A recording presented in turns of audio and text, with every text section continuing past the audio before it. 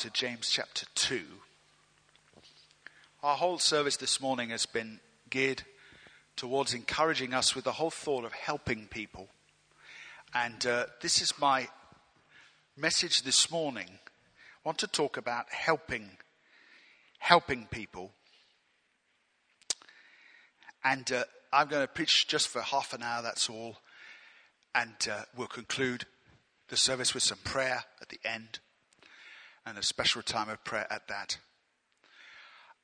James chapter 2. And picking up in verse 14. A lot of the stuff I'm going to talk about today, whether you're listening here or out, listening on your iPod or wherever you are around the place, you probably know a lot of this already. But every now and then, we must be reminded of these things. Me, you, every one of us. James 2, verse 14. What good is it, my brothers, if a man claims to have faith but has no deeds? Can such a faith save him? Suppose a brother or sister is without clothes and daily food. If one of you says to him, "Go, I wish you well.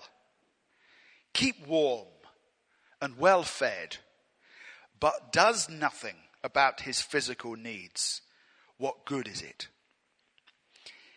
In the same way, faith by itself, if it's not accompanied by action, say action. Yeah, if it's not accompanied by action, it's dead. But someone will say, "You have faith, I have deeds. Show me your faith without deeds, and I will show you my faith by what I do." I will show you my faith by what I do. Say it with me. I will show you my faith by what I do.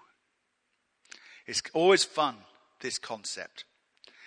You say to people, "Do you believe in prayer?" Yes. Do you pray? No. Then you don't believe in prayer. Do you believe in reading the Bible? Yes. Do you read the Bible? No. Then you don't believe in reading the Bible. You know, you can follow it through. Do you believe in holiness? Yes. Are you holy? No. Then you don't believe in holiness.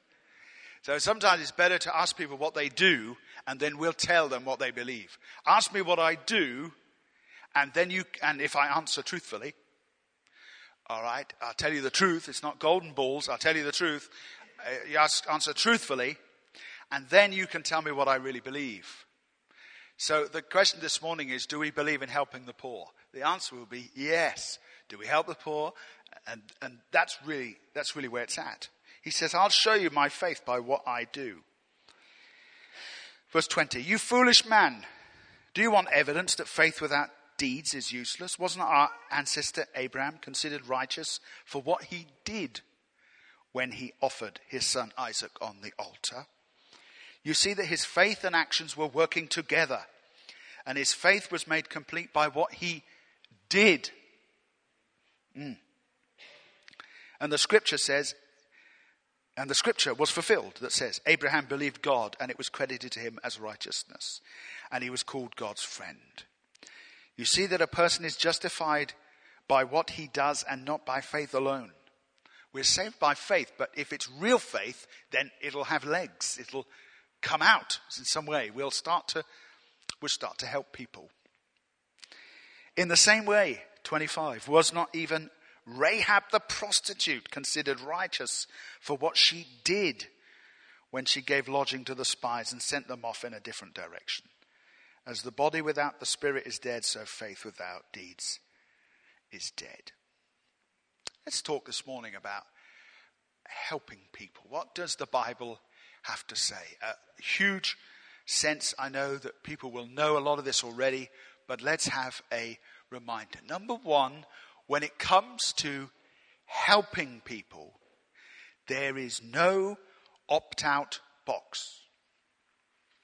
In other words, you can't really say, well, it's my ministry to, I'm a preacher, or I am a singer, or I am a musician, or I am I paint things, or I help with children, and other people can do the other stuff. There's no burden on me to help people. Now, towards the end of my chat with you this morning, I'm going to bring some balance, because we can't do everything. That is true. So I'm going to balance this up a little bit later on.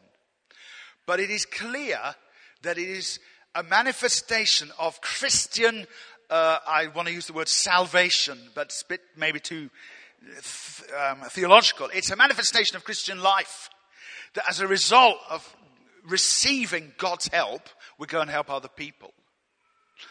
And you can't be, and I have to say that for many years, in many, many ways, we were, and lots of churches were, churches that just really exist to love the Lord with all their heart, but they don't love their neighbour. And there has to be both things at work. And sometimes, let me tell you, it's much easier to love God than your neighbour. Because God's lovely and your neighbour might be a pain in the behind. Turn to your neighbour and say, hello. I didn't mean that kind of neighbour. But isn't it much easier to love God than our neighbour? It's much easier to sing a song than to clear a garden, isn't it, fellas? It's much easier. And so, and what can happen is you get churches that are very good in what we'll call social action. And they're always doing something. They are always being a blessing to the community. They're always raising funds and sending them either locally or abroad. And when you talk to them, I'm talking about some of them now, not all of them, but you talk to some of them, you find that the pastor of that, maybe he's not even saved. maybe he's not even born again. But they're doing so much. But they've missed out on a central part of Christianity. Yeah, in the next street, you can have an all singing, all dancing church. They're worshipping and doing forward rolls in the Holy Ghost. Everyone speaks in tongues and gives interpretations. There's healings and people shake, rattle and roll. But in such a church, you'll find that no one's doing anything to help anybody outside of their four walls. See? And it's not that God wants it like that. Of course, there are going to be churches that have a call from God in a certain area. A certain church might have a call to be a worshipping church. Another church might have a call to be a social action church. But there must be, in every worshipping church, there must be a social action program. And in every social action church, there must be a genuine love for God. So the characters of churches and people are going to be different. But it's not an opt-out thing. You can't tick a box. You know, like these wonderful things where you tick it to say, please don't spam me. You know, one of those little boxes that you get on an online form, so small, you barely see it. And it's basically, unless you tick it, they're going to send you all sorts of stuff. And you opt out of it. I made a call this week, and the computer told me before I spoke to anyone that I might be sent mail, as a result of this call, and if I didn't want to, I should tell the person I did. Believe me, I told her, I don't want no mail. Got quite enough. Thank you very much.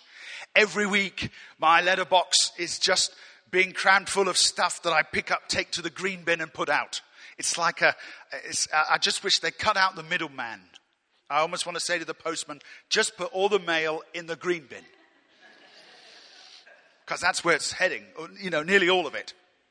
Nearly all of it. There's no opt-out. You can't opt out of helping people if you're going to be what God wants you to be. Just flick over in your Bible. You might need to use because we're going to go to Amos here. So you might need to use your contents page. Don't be ashamed of that. But I want us to go to this verse in Amos 5, where God talks.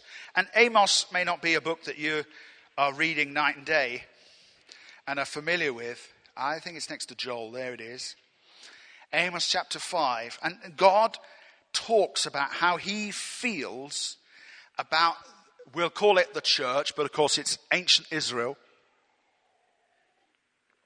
But it's their worship service. And God has something to say about their worship. Amos 5 and verse 21. God says this. Are you all there? He says, I despise your religious feasts. What a thing for God to say. Does someone need to calm him down? Is he losing control? He says, I hate your meetings. I despise them. I can't stand your assemblies when you come together. That's what God says. I cannot stand it. Even though, verse 22, you bring me burnt offerings and grain offerings, I won't accept them. Though you bring choice fellowship offerings, I'll have no regard for them. Away with the noise of your songs. You just think, is this really in the Bible? Who slipped this in here? I won't listen to the music of your harps. But, verse 24, let justice roll on like a river, righteousness like a never failing stream. Really, this is a parallel to the passage Lee read earlier to us from Isaiah, where God says, you're fasting, fine, but while you're fasting, you're not doing anything to help anybody. That's what he says to them. He said, you should be loosing the cords of injustice, and you should spend yourselves on the poor and the needy. Therefore, he says, I'm not interested in your fasting. I want you to help people. Now, again, it's not one or the other. It's both. So there's other passages where God loves it when they bring their offerings, and he loves it when they play their harps, and he loves it when they sing. God demands worship from us. That's right, isn't it? Jesus said of the Father, he seeks worship. So it's not about taking worship out of it. It's about saying, are we sure that in our love for God, we're also loving our neighbor? Because it's a good deal easier to love God than our neighbor. So number one, there's no opt-out. You can't get out of this.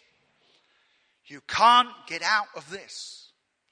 God requires of you that you should help people who are less fortunate than you. Number two, it is true worship. True worship. Proverbs 19 verse 17 says this, if you give to the poor, you lend to their maker. More powerful is this passage in Matthew 25 verses 31 to 46. Let me remind you of it because you'll know it very well. At the end of the age, Jesus separates people like someone separates the sheep from the goats.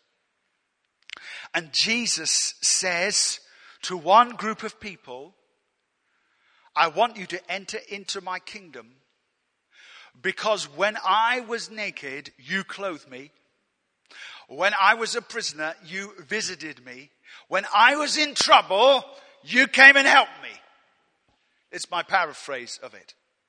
I'm not looking at it just for the sake of time. And the people say, don't they, when did we do that? I don't remember clothing you, Lord. I don't remember feeding you, Lord.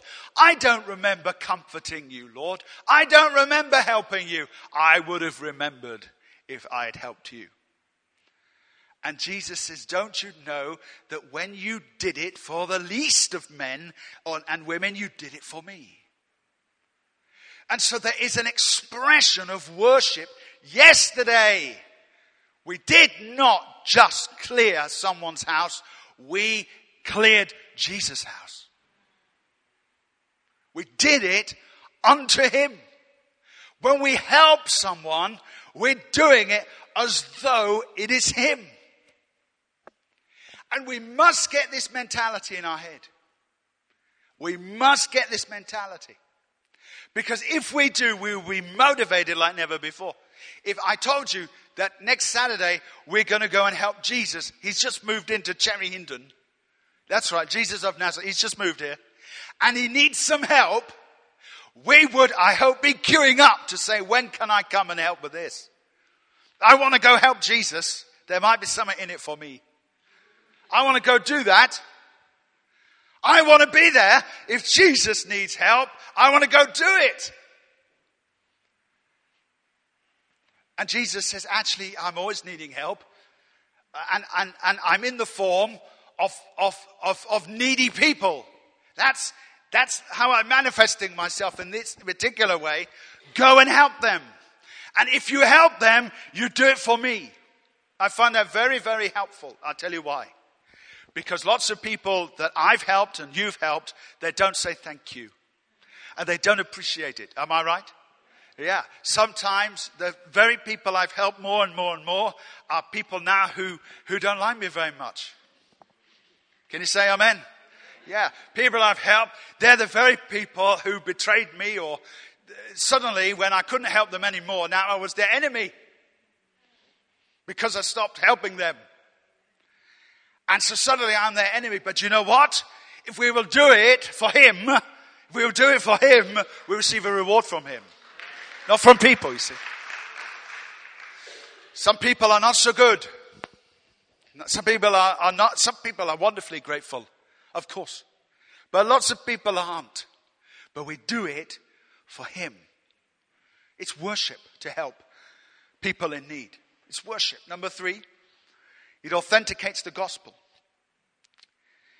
There's something about helping people that opens the door to people's hearts. Maybe I shouldn't tell this story, so I'm going to have to change a couple of details because I'm telling it in public and on the net. So I'm changing a couple of details just for the sake of privacy and confidentiality. But I remember one of the clients to our center a long time ago, he called the center and said, could you come and help me, please? And then I believe I'm right in saying that in the intermediate time between calling the center and the folks going over to go and help him, a friend of his, I think I'm getting this right, a friend of his said, don't you do that. They are just after your money. They're just after deceiving you. Don't you know they're from the church? You don't want to be ringing them. They're after you for something. They're going to double cross you, and you're going to wish that you had never called them. And I think I'm right in saying that was advice he was given. And if it was not given to him, I'm just trying to get the story right. If it was not given to him, he confessed it later that it was in his mind. Then they arrived and they helped him. He was still edgy about it. And then, noticing that the man was struggling, the team went out and they got a whole load of shopping, about 50 quid, I don't know, of shopping from Tesco. It's marvelous, by the way, being a CAP support worker. The club card points themselves are marvelous. No. And then deposited that, and suddenly his whole spirit changed because it authenticated them. The problem sometimes with Christians has been, and this is true for me, true for you, sometimes we bring good news, but we're not good news. We have to be good news as well as bring good news. When Jesus Christ saw a crowd of hungry people over in Matthew 14 and verses 15 through to 21. When he saw a crowd of hungry people, he fed them. He fed them. And he fed them both in the sense of filling their bellies, and then he fed them the word. And there is just something wonderful about opening up people's hearts by feeding them first before we feed them with the word. Now, for many people, we don't have to do that. When someone first preached to me, they didn't have to take me to a cafe and give me a bacon sandwich to get me to go. I had a spiritual hunger in me at the age of 19, and I went after Jesus.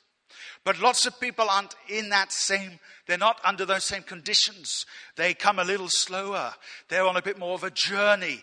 They've been betrayed. Do you understand that? People have been betrayed.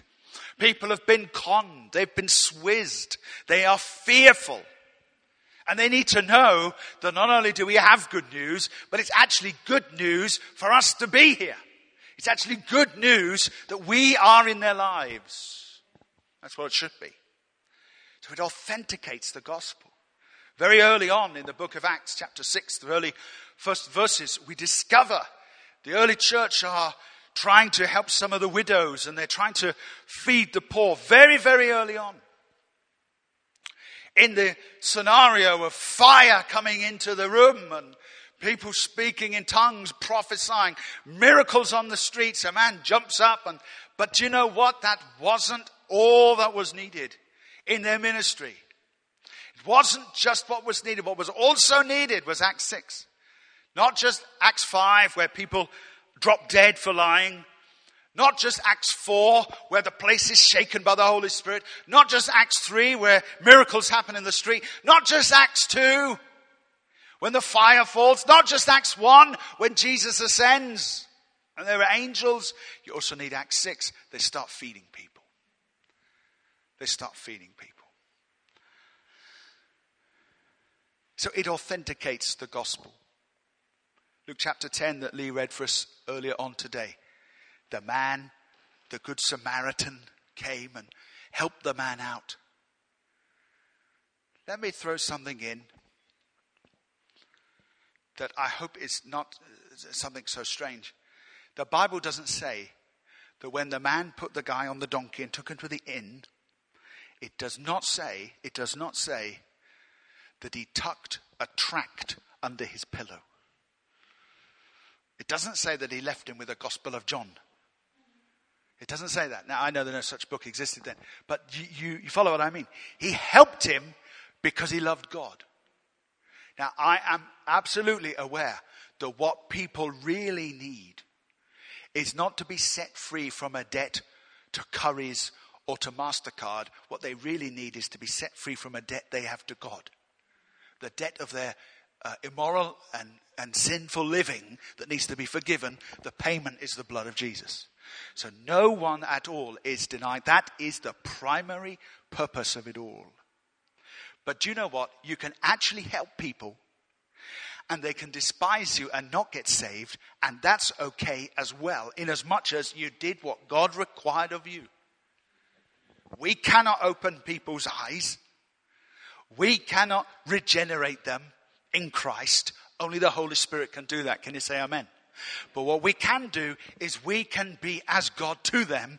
We can be as Jesus to them. Which may, for many people, open the way for there to be the goodness of God in their life. It authenticates the gospel. You want to be good news? You have to take that. I've told the story many times before, but some may not have heard it, of my precious dear friend Simon, best man at my wedding, who would often go on social events. We were at Bible college in those days. We had no cars. I don't mean they took them away, but we didn't have them. And every now and then a student would say, I'm going out into Retford. Ooh, Retford, glory. Ever heard of Retford? Okay, for the sake of the tape, there was a silence in the room. And it was a way of getting out of the college. The college was in a village. And it was a way of getting out of the college, going into Retford. We'd go and have a meal, and it was like a special night out just to get out of the college. It was 6 miles from civilization, really. And so we would often go, and my friend Simon would go and he would have a starter dish in a restaurant. And then when everyone else was having their main courses, he got out, slipped himself out of the seat, went out into the street and began to preach the gospel in the street. The reason he came to the meal was to preach the gospel in Retford. It wasn't for the banoffee pie. It wasn't for the chips. It was so he could preach the gospel in the street. And so we'd all be in there eating away, feeling a bit guilty, seeing the evangelist through the window, thinking, well, God bless him. Yes, I'd like another Coke, please. And he'd be out there preaching away. I remember once he had this fabulous jacket that said "Jump for Joy" or something like that. Jesus is King, something like that. And a big silvery grey jacket. Everyone remarked on it. He obviously had bought it at great cost. I think maybe he had it specially made, a transfer put on the back. I don't know, but it was very precious to him. And I remember one night we finished a meal. I went out to kind of help him at the end, but I can't say I was hugely involved. I can't take any credit for this. But I remember being there with him, and I remember a kid saying to him, "If you really loved me, you'd give me your jacket." And I saw him. I saw his eyes. He thought about it. Just for 1 second. Just 1 second. But he thought about it. He stripped off the jacket and he gave it to the kid. And the kid went off with it. I don't know what happened to that kid. I don't know what happened to the jacket either. The jump for joy might have come off and the T-birds might have got stuck on. I have no idea what happened to it. But I know this, that for the rest of I don't know whether that guy came to the Lord, but I know for the rest of his life he'll remember that what the preacher said, he was living. So we've got to live it. We've got to live it. One more thought as we close. Number 4, everyone has to play their part. Let me finish just with these simple thoughts. What does it mean to you? And I'm not asking you to answer me, just in your head. What does it mean to you when we talk about the poor? Because the poor is obviously it's a vast group of people.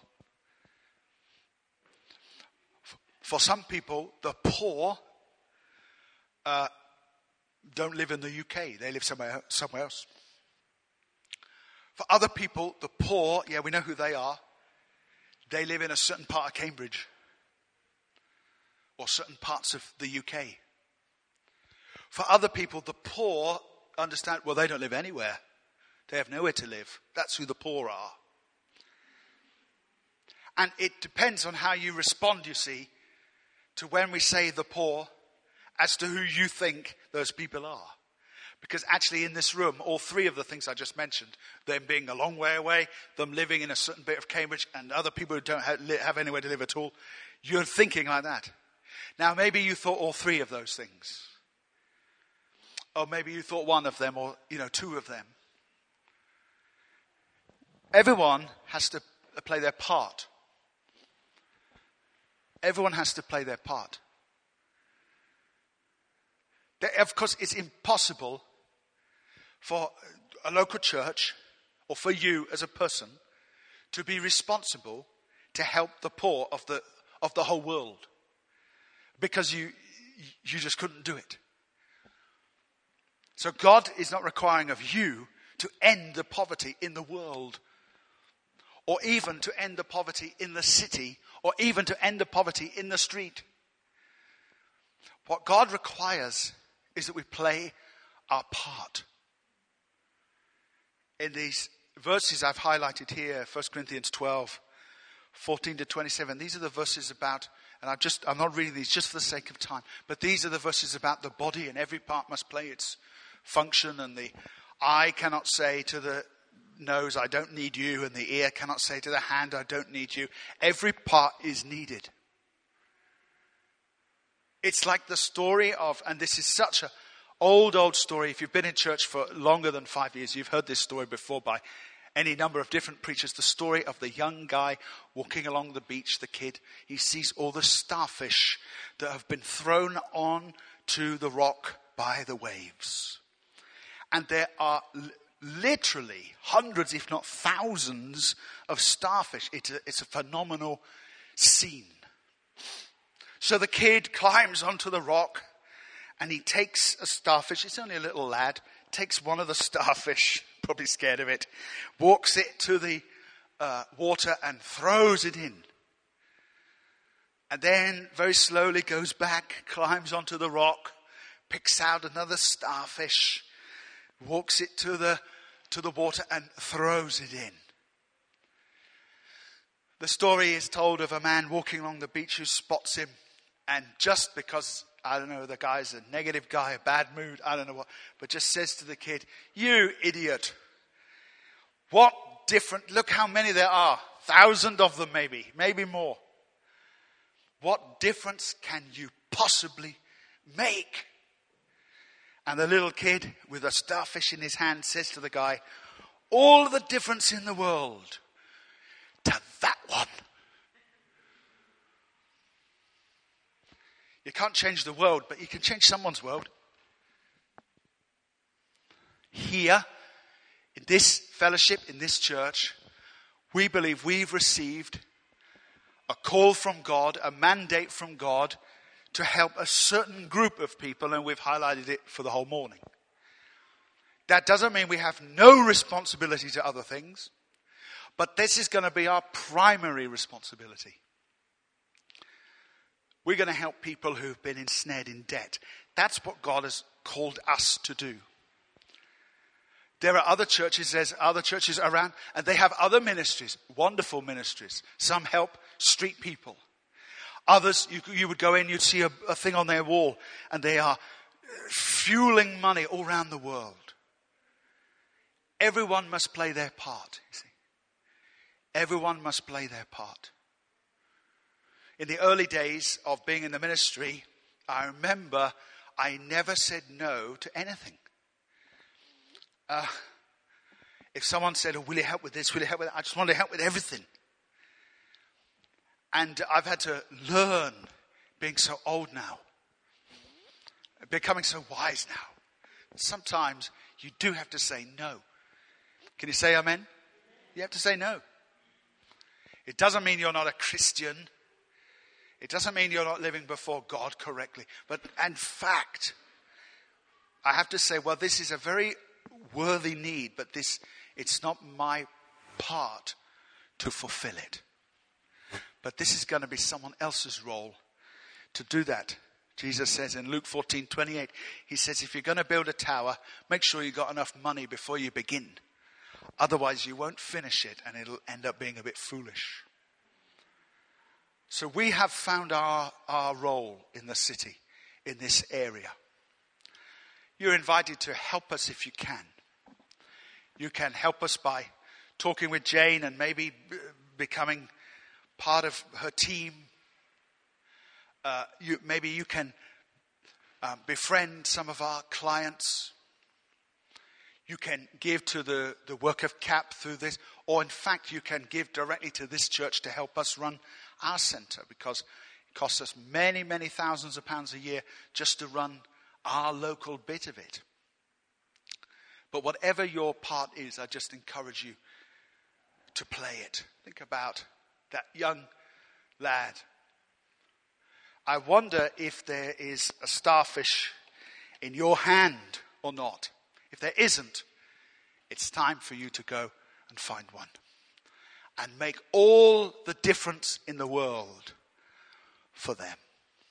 Let's stand to our feet.